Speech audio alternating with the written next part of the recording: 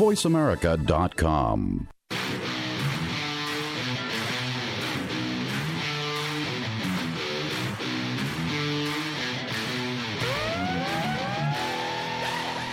Hello everyone, and we are here broadcasting live in Hollywood from the Infinity Festival. And I have here with me Travis Cloyd, CEO of Worldwide. Let me get it right, WorldwideXR, right? That's perfect. So that's amazing. So I'm a specialist in the immersive production technology, and I actually have the chance to meet with Travis in different conferences, and actually we are also bumping into each other into a lot of productions. Not all of those are actually out yet, so I would like to learn more from Travis. Tell me more about what is WorldwideXR and how did it get started and how you got involved into immersive technology. Yeah, WorldwideXR, we started about a year ago. It was a merged partnership with a company called CMG Worldwide, which is an iconic company that represents famous celebrities from the past. They're most recognized by starting with the likes of James Dean and Marilyn Monroe and Elvis Presley. And the CEO of that company, Mark Rosler, and I teamed up and we formed a company called WorldwideXR, which is really all about building immersive experiences. Regarding all those famous, iconic people, we're firm believers that influencers will come and go, but legends will never die. There's been some incredible press we've had in the last week in regards to the James Dean experience that we're doing, and we've got a lot of other projects we're doing. I kicked things off myself. Out of college, I started an OTT video player technology platform in the early 2000s and parlayed that into building experiential content and applications and websites and running digital advertising campaigns for a lot of years. And then about 5 years ago, I got into the XR sector or the VR sector, and I produced movies with John Travolta like Speed Kills VR and The Humanity Bureau with Nicolas Cage and The Recall with Wesley Snipes and Distorted with John Cusack. And over the last few years, just kind of taking things to the next level as we see this business and this industry kind of expand, going from 360 video VR to more immersive media, true VR, 6DoF technologies, volumetric capture. So our company is focused on developing out experiences around famous people from our pastime. Nice. Yeah. So like James Dean came out a lot of news recently. Can you tell us a little bit about what the project is? Yeah, there's a feature film called Finding Jack, and the project is really just putting James Dean into the actual movie. And so we're working with some big VFX houses out of Canada and South Africa, and that particular project is for a feature film. We're working with them on that, but then everything related to James Dean thereafter, as James Dean goes into the next wave of immersive experiences and digital worlds and new environments and spatial computing and so on and so forth. We believe that this is a change in history right now. The storytelling canvas has expanded from a flat rectangular screen to a spherical 360-degree canvas, and it puts an opportunity for these iconic people of the past to live again in all these new mediums. Yes, and as in some of the projects that we met were a lot of related to like space exploration, and you were mentioning to me a few of the activations that you guys did with Neil Armstrong, right? Just like a few months ago, the 5th anniversary of the moon landing. What projects could we talk about? That this from the space or Yeah, we represent Neil Armstrong. CMG Worldwide does, and there's a lot of Neil Armstrong experiences out there that have to go through the process of getting the licensing agreements with the estate, with the foundations, and we're a rights clearances house that handles that. Mm-hmm. A lot of those experiences were done by a lot of amazing companies in the sector. They license the rights, and they go through the process of building out their own technology the way they see fit. And you and I came across paths to figure out how we could take it to another level. And I'm excited. One small step for man, one giant leap for mankind. Because of that leap, we've got to figure out how we could feel that sensation in the foot, the haptic sensation in the foot, because you can get the full immersive experience above and beyond just the visual experience. Many, many times I have recreated the actual, like moon landing site, like the Sea of Tranquility. And believe me, that's one of the things that I always get excited when people put on the headset, they can feel like they're walking around. Now I want to take it to like a location-based entertainment, and try to take that to the next level. But, Travis does a lot of stuff, right? And he's also a professor in Florida. Can you tell us a little bit more about all the things? Yeah, thank you. Yeah, I'm a professor at Florida International University. It's the 4th largest university in the United States, the most diverse university. I'm the director of the program called iStar, which stands for Immersive Studio of Altered Reality. We're teaching the Intro of XR class this semester. I've been teaching that the last couple weeks. I flew in last night to be here with Danilo, my good friend and companion here, who's doing amazing things in the space. And we think, obviously, teaching kids and students the next level of this technology in this world is where it's at. And it's all evolving so fast, and so we decided to put together an incredible program at Florida International University. And we've been just doing amazing things there around that. Yeah, and this guy, there's so many things that I'm trying to figure out if I'm going to ask more about sports or if I ask more about museums, because, you have been a really great advocate, right, on helping brands and institutions, right, to understand how to transition to VR, to AR, to the immersive technology, right? How is the work going on in terms of like museums?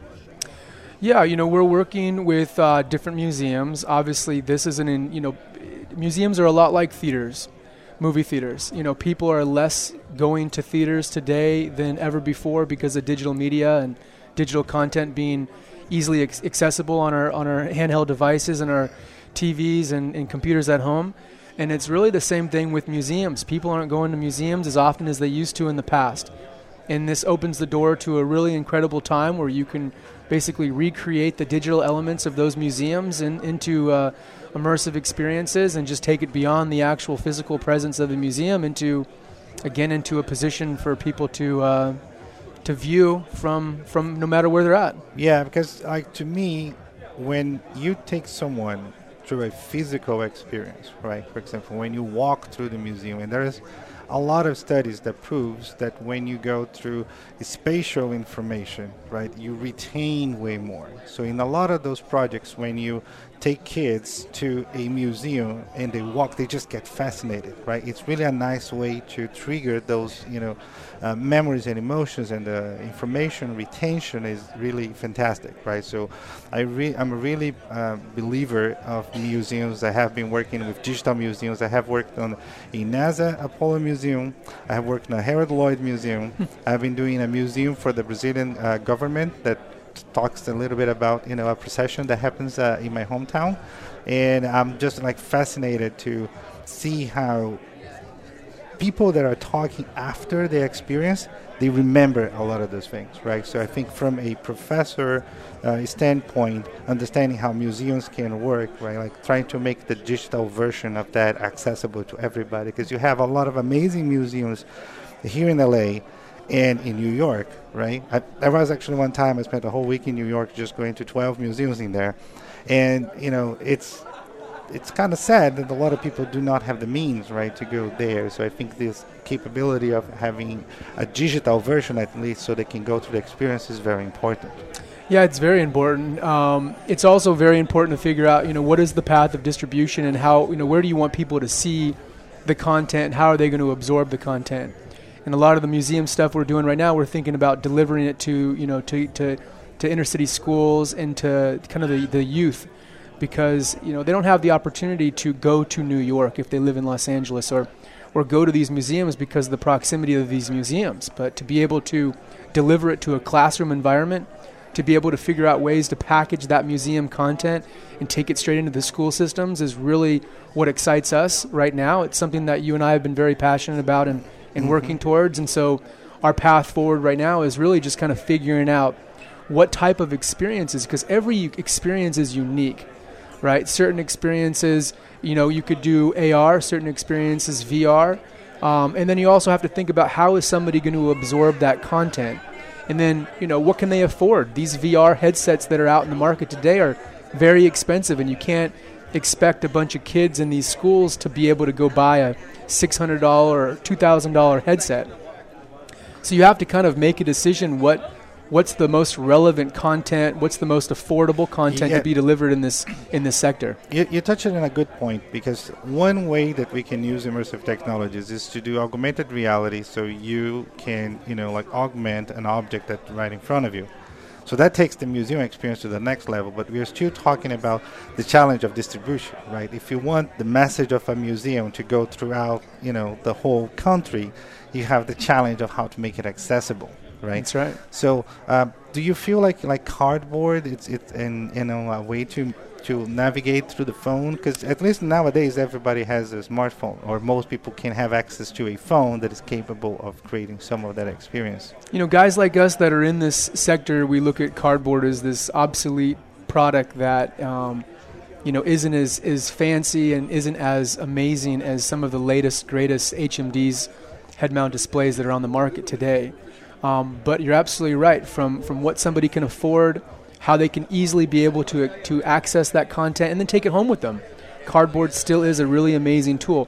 Plus, you can actually use the cardboard viewer as a marker, so that these kids can simply just take out their mobile device and scan that cardboard viewer, scan that marker, and have an augmented experience that they can take home and share with their parents at the dinner table. And I think that's the thing that excites us is just kind of using the cardboard as an easy billboard or access tool to then trigger a number of different experiences. No, actually, in the activations that I have been working in Brazil, we are totally thinking on cardboards, right? For example, one idea is to get cardboards on hotels for people that are visiting, places, and they want to know about it, and they can see it, and then if they take it with them, the hotel can charge for it, right? So it's a nice way to do the transaction. That's great. But I also like, a lot of projects that are for good, right? That are for the better enhancement of the humanity. What kind of projects do you have, that aim to, bring back, celebrities and give their messages? Because they always had, a passion about something, right? And especially when we're talking about recreating a digital human. Sure. You want to bring back that passion. That's right. Like Neil's passion. It's so many documentaries and movies about him. Like, was a fantastic human being, right? Yeah, we've got, given WorldwideXR, we have a lot of famous, iconic people. And again, those type of experiences can be brought to life in museums, and they help educate students. But we're also working on another project called Hands Around the World, which I think is an incredible project that allows people to essentially hold the digital hand of their favorite celebrity in an augmented circle wrapped around the planet. And we're working with some incredible people, and Danilo himself is behind that as well, and Ken Cragen, who's also an unbelievable producer. A legend. Like, he's the man behind USA for Africa, We Are the World, Hands Across America, which had 6.5 million people holding hands from New York to LA. That's right. So it was the campaign in the 80s. Without internet, right? Without instant messaging, without the phones, and being able to combine. He actually is going to be here in a few minutes to talk a little bit more about the project. So fantastic! I'm really excited to see support coming from such experienced person like you.